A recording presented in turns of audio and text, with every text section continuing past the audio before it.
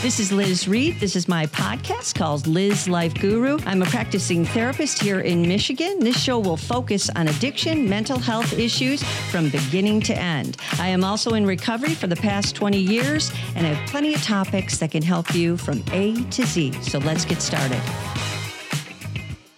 This is Liz Reed with Liz Life Guru. I read a book, and I love to read, but I especially like to read about people who've been through, done it, and been through the same things that I have in my life. I was introduced to a man by the name of Chris Morris.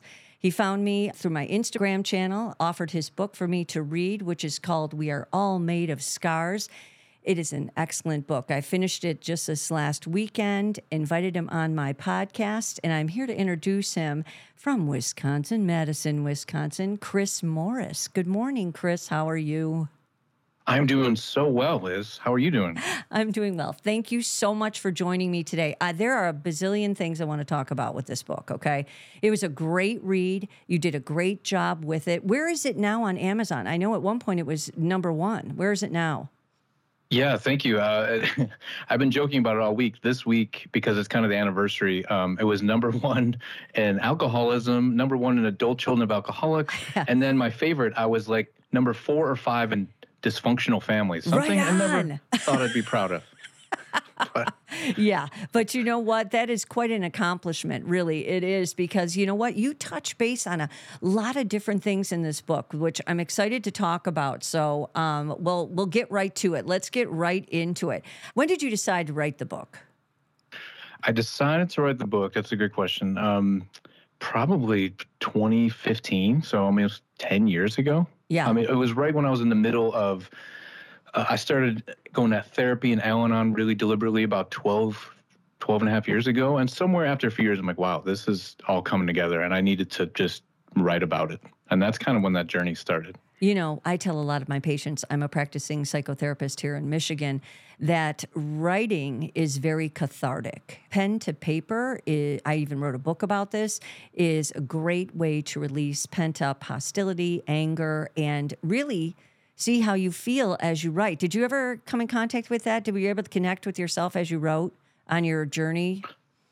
Oh my gosh, so much. That's one of the things in the past year I've been telling people. I'm like, if you haven't spent some time writing about, your life or maybe some traumatic events, it's so cathartic. And also for me, it helped me put some pieces together, like talking to my uncle and grandma, like kind of covertly, like, hey, do you remember that time this happened? Or tell me about when my mom, she's the alcoholic, was drinking, when she was a kid, and they would tell me stories about my grandpa who's an alcoholic. And it kind of helped me put this whole, timeline together, and also have all this compassion for my mom, as opposed to, I had for decades had so much anger and resentment, and all of a sudden that really softened. So that was huge shifts in writing my story. Absolutely. We Are All Made of Scars is definitely an insight into the generational trauma of alcoholism. That was in one of your reviews, and I couldn't relate to that more. I was like, absolutely.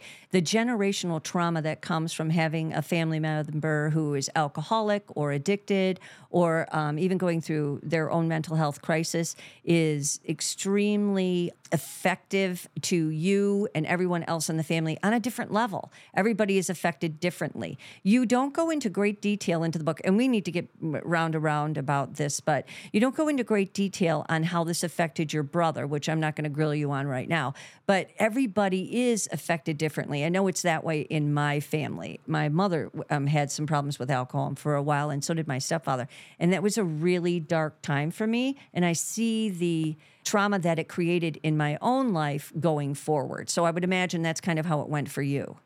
Oh, absolutely. And it's interesting you say that about my brother, because I was really careful writing the book, because I was like, okay, this is my story. And I was also careful, my mom, the alcoholic, I was very careful not, putting words or trying to figure out like what she was feeling or doing. Yeah. And same with my stepdad and my younger brother, because I was like, that's their story to tell. I only can talk about my journey. And it was interesting because when the book came out a year ago, my brother and I had these conversations, the most meaningful, deep conversations we've ever had, because he said, wow, he's 3 years younger.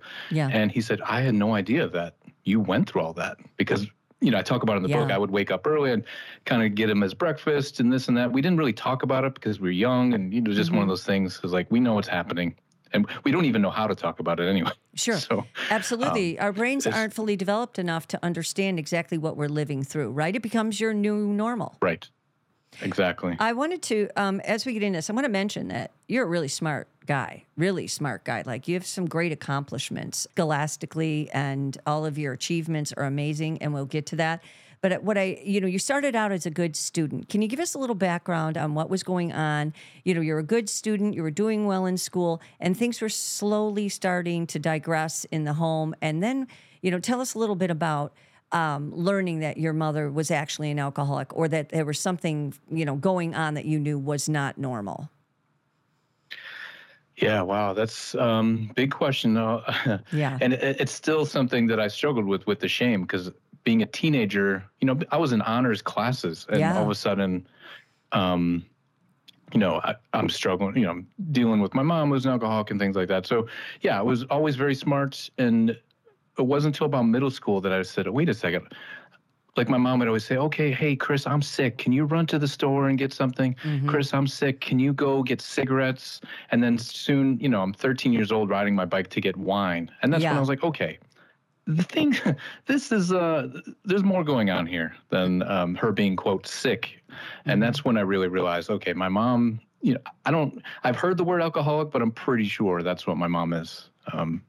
Which, has made my teenage years, that's what I write about. It makes it more interesting, because as I talk about in the book, as my mom, as I was a teenager, she drank more, kind of delved deeper into alcoholism. That's when, instead of going to school and being this great student, that's, it's like, hey, I could do drugs. I have no boundaries. I could stay out. I don't, stop going to school, and ultimately ended up dropping out my senior year, which is, who drops out their senior year?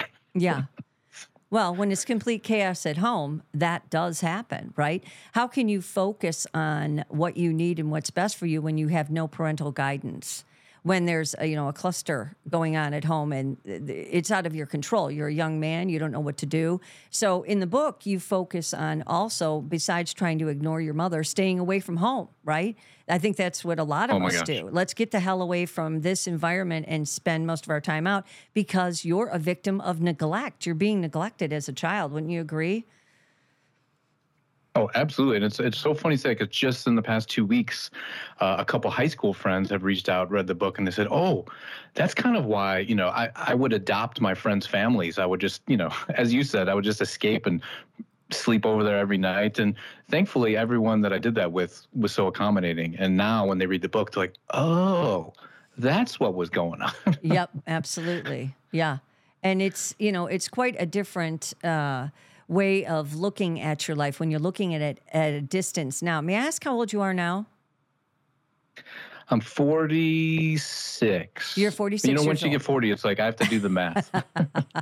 Yeah, wait till you're 62. Anyways, moving on. You know what I love about the book also is there is an extensive amount of detail, which is great, because I don't know about anybody else in this room, but when I was drinking and partying, I can't remember a damn thing. I can barely remember half of what went on when I was in high school and stuff like that. But you have really intense detail. Do you have a great memory? I don't have a great memory. So it's so interesting, because so many people have asked me about that. And I have to remind everyone that, I wrote this book over the course of a couple of years. And memory is a weird thing, because I would write about something and then, 3 hours later be driving my daughter somewhere and like, oh, wait. After that happened, this thing happened. And then I'd even be sleeping and memories would bubble up, and, I would just make notes. And over the course of a few years, it helped me just put all these things together. There's no way if I sit down right now I would be able to tell you, but it was just all these correlations over the course of years, thankfully. Yes. It makes it look like I have a great memory. Yeah, it does make you look like you have a great memory. And, one of those things is is when we're sleeping at night, often I will tell patients to leave a pad and paper next to the bed, because you'll have these epiphanies in the middle of the night and you'll say, I'll remember that in the morning, and you will not. You'll completely forget it. So a lot of times that can be very helpful if you decide to write another book, which you could do a great sequel to this, by the way, on your journey out of this at the very, when you decided to get help and work on your relationships and so forth would be a great part too. Just a little FYI there. So keeping a pad next to the bed, that's when you have those light bulb moments. Oddly, they come when our subconscious is asleep, right? It kind of floats, it wakes up in the middle of the night. Definitely. Yeah. I could tell it was like my subconscious was just working all this stuff out for sure. And making me remember like, hey, Chris, don't forget you worked at Ponderosa when you're 16. I'd be like, oh my gosh, I did. And, and then it unlocked all these weird memories. Ponderosa. Immediately write them all down. Ponderosa, that's out of the dark ages. I haven't heard that in, oh my God, so long. There used to be one in Grosse Pointe. Yeah, 100 years ago. Oh, my Lord. Anyways, so in the beginning of the book, which is great, I love how you open the book. You talk about self-harm, how you ended up cutting yourself to get your mother's attention. And can you tell us a little bit about what was going on right then and how you felt and what was going on with your mom and why you felt the need that, it was a reactionary thing that you did, which you regretted later. But tell us what was going on right then and there and where you were in your head with your mom that you decided to do that. Yeah, that's a great example of just, as someone who's been in Al-Anon, like the way alcoholism affects you. And I wanted to show that like right away, like, hey, this book is about my mom's drinking for sure. But look, I'm 13 years old and, I'm trying to get my mom's attention. She's on the phone talking to her friends. Gosh darn it, I have to call this girl from from school that I'm really, into. Mm-hmm. And my mom's just drinking, not listening. And it's like, how do I get her attention? So I think at the dining room at the time, I just took a steak knife and I was like, you know what? I'm going to get her attention by, carving a couple little lines in my wrist. And that worked. But of course, the next day, either by manipulation or by control or, maybe rightly so, maybe I did need some help. She sent me to the psych ward, which I was in for a couple weeks. Yeah, and that's how the book starts, just that. And, I was definitely feeling obviously reckless and upset because that was at the point I was truly, in hindsight, I knew my mom was an alcoholic, but it's like no one talked about it. No one knew what to do. I certainly didn't know what to do. So it's just like, let me act out. Yeah. And that's what a lot of young adults, children will do is act out because we don't have the capability to express our feelings. And we also don't have the ability to tell our mom, quit drinking, quit smoking, quit monopolizing the phone. Do you understand I'm in pain here? Do you understand what I'm going through? So it looks like through reading the book that when you were going through this pain with your mom and worrying about her alcohol, you had a stepfather that was basically absent, right? He traveled a lot. Yeah, it was so interesting because I learned so much about my stepfather writing the book. I mean, a little background. So my mom, my dad and my mom divorced when I was 5. And then, my mom bounced around a little bit. Eventually met my stepdad. He had this, kind of suburban lifestyle south of Chicago. That's where we lived. And that was really the environment where my mom all of a sudden didn't have to work.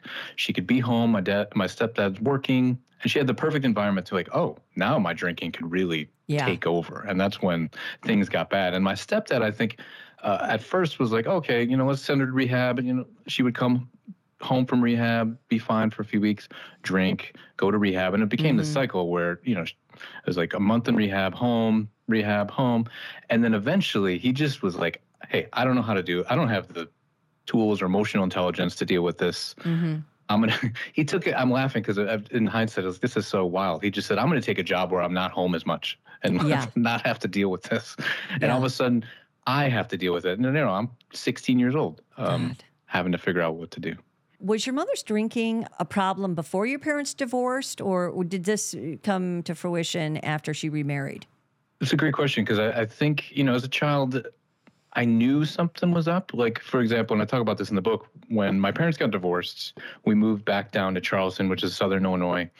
And my mom, similar to when I was a little older, she'd say, hey, Chris, I'm not feeling well. Could you run to the grocery store and get some milk and things like that? And, at the time I was like, oh, this is cool. I'm like Huck Finn, my favorite literary hero. And I get to, go on these adventures all by myself. But then later on, I'm like, wait a second, she was drinking during that time. And so I think it was my parents' divorce that catapulted things. And then when her dad died, who was a severe alcoholic when I was about 13, I feel like being in an environment where she could, have no rules, the comfort of home, she can drink all day. And then her dad dying, who, she'd had this fraught relationship with and never really come to terms with his alcoholism. She just got pushed over the edge. And not to mention having a partner that had no idea what to do in the situation. And I think that a lot of people don't know what to do. There's 2 kids at home. A lot of people are real confused on what to do in these situations because arguing and fighting about it doesn't seem to help. You have to want to get sober, as you know. You have to want to get better. One of the things that I thought was really interesting that pertained to me as I was reading your book, my stepfather was a severe, severe alcoholic. And every time your mom would go to rehab and then come back, you'd be waiting with bated breath for them to fall off the wagon again, right? And because of that, because of that, it was almost better if they kept drinking. I know that sounds strange, but the disappointment, the horrible disappointment, I was wondering if you felt that every time. I remember looking at my stepfather and saying, he's blasted. Oh my God, he just got out of rehab like 3 weeks ago. And it would just hurt me and devastate me so badly. At times I would say, I just keep drinking so I'm not let down again. Did you ever feel like that? Yeah, as you were just saying, man, I get goosebumps because that feeling of, especially at that age, I'm 15, 16, you want nothing more in suburban Chicago to just fit in and be cool. And my mom, when she was sober, that was the hardest thing, is she was the cool mom. She was good looking. She was friendly. She was chatty. My friends, if they did come over, would always be like, oh, wow, your mom is so cool. And I'd always be like, yeah, she is now. But and it just made the disappointment so much harder when, we'd have my friends over, it'd be great. The next day she's passed out at the bottom of the stairs. And it's like, that dichotomy at 15 is just like, I can't deal with this. Yeah, it's creates a tremendous amount of sadness within you. It's this sad, horrible, dark feeling. And then there's nothing worse than being woken up in the middle of the night to the fighting. Your parents fighting, your stepdad fighting. I know that went on in my house. And it just creates the model for a state of an anxiety disorder as you get older. And we often wonder, where does this come from? Well, a lot of it, 50% of it comes biologically, and the other 50% comes from the situation we find ourselves in and how we were raised. And I noticed that you did say in the book, even my sober mom was sad, right? When she was sober, she was still battling something. Is that accurate?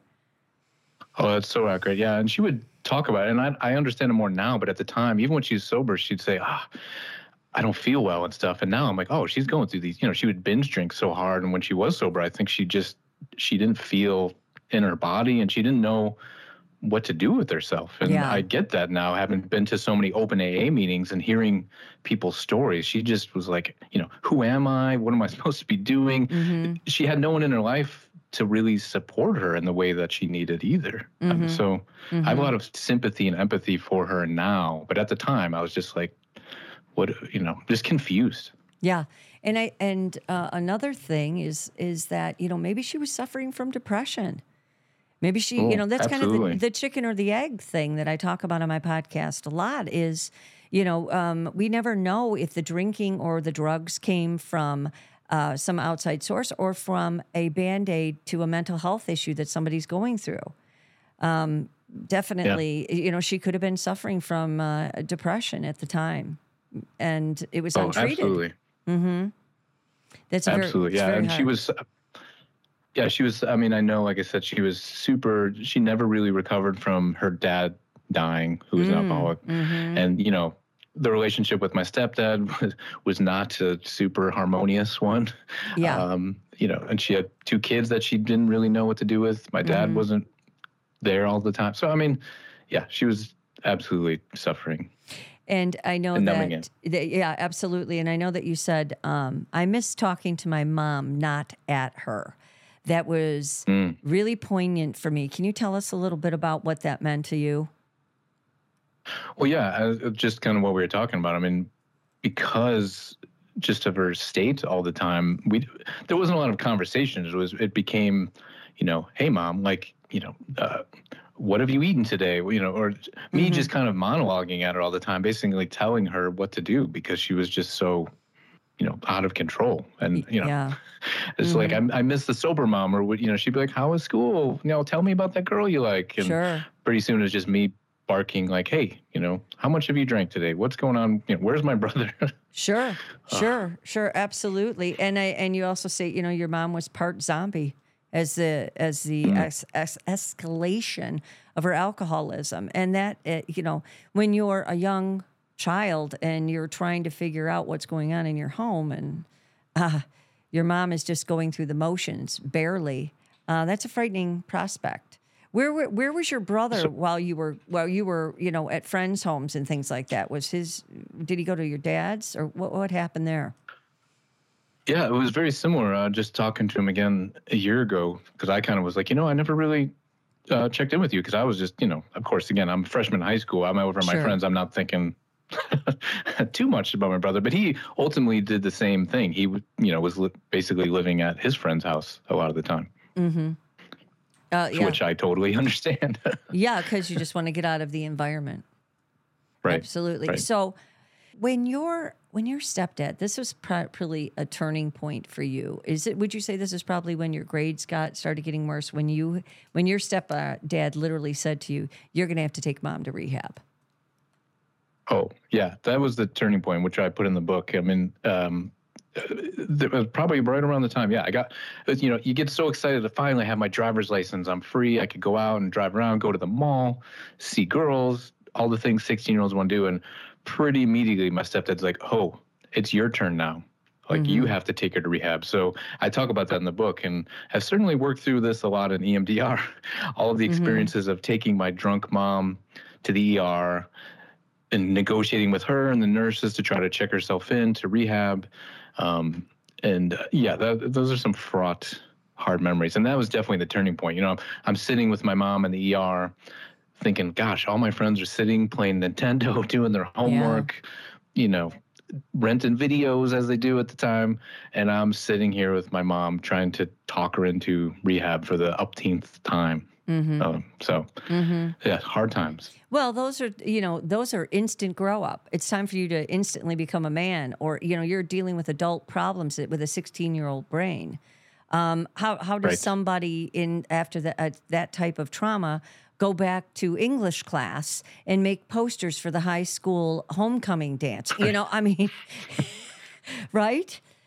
It's like, it creates a huge rift. I talk about it in the book. There's one moment that encapsulates it for me, where I wake up in the morning, my mom is passed out at the bottom of the stairs, from a whole night of binge drinking. I have to, drag her to her room, change her clothes because she, peed herself basically, and then walk to school. And I'll never forget this girl next to me, her locker. And I'm sitting there with all this kind of just resentment and like, gosh, life is so unfair. And she's like, guys, you wouldn't believe, my dad didn't even give me gas money today. And I'm just like, the rift between some of these kids and me, like, could not be wider. sure.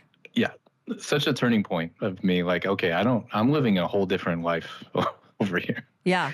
Yeah, absolutely. And, I think that when I was reading about the rage you took out on Lucas, when you got in that fight with Lucas, was that a lot of pent up? This is one of your buddies, right? Or a friend that you had through school that you ended up getting in a fight with? What happened there? Yeah, I go into great detail about this fight because it was so interesting, where I was dating this girl in high school, and, it was classic high school stuff. It was like someone liked her and I got jealous. Wait a minute, Chris, I got to interject. You dated a lot of girls in high school. I did. I talk about that, and I find, I was very girl crazy, and now as an adult, I'm like, oh, geez, maybe I was looking for love and affection because I was not getting that from anyone. So Absolutely. that's Sorry my to rationale. I get it. No, you're not the first person who's read the book like, wow, you're pretty girl crazy. And I was like, well, first of all, as a teenager. Second of all, I was feeling some deep hole in myself. Exactly. But, I was dating this girl, and someone, I can't even remember. So, liked her, got in a big fight of like, hey, what are you doing? Hitting on my girlfriend, all this stuff. And had this fight after school. And it was like the classic thing, like in the back of the parking lot, surrounded by kids. Yep. And I had never been in a fight before, super nervous, but of course you got to put on the brave face. And I won the fight, and they thought like I had brass knuckles on under my gloves, and it became this whole thing. Like all of a sudden there's like gangs going around my house. And yeah, it was just kind of like, what is happening? Yeah, I think I was taking out some rage of just, things starting to turn in my life. But also it's interesting because that's a point when my mom, I think she was sober then, because I remember coming home and I had a black eye, and she's like, "Oh, what happened?" And I told her, and she's like, "Let me help you." And she taught me how to put concealer over my black eye, and we had this beautiful little moment. So it's like one of those times when she could be the sweet, caring, maternal figure when I needed it. God love her. My heart goes out for everybody that you wrote about in the book, because everybody's suffering. If your mother had her druthers, if she could have chose a life that was alcohol-free, she would have done it. Thank you so much, Chris Morris, the author of the memoir, We Are All Made of Scars. We will be continuing this long conversation and excellent review of his book, We Are All Made of Scars, in our next episode. Thank you for joining us, Chris. The information in this podcast is for educational purposes only and is not meant to replace treatment or diagnosis by a qualified mental health professional.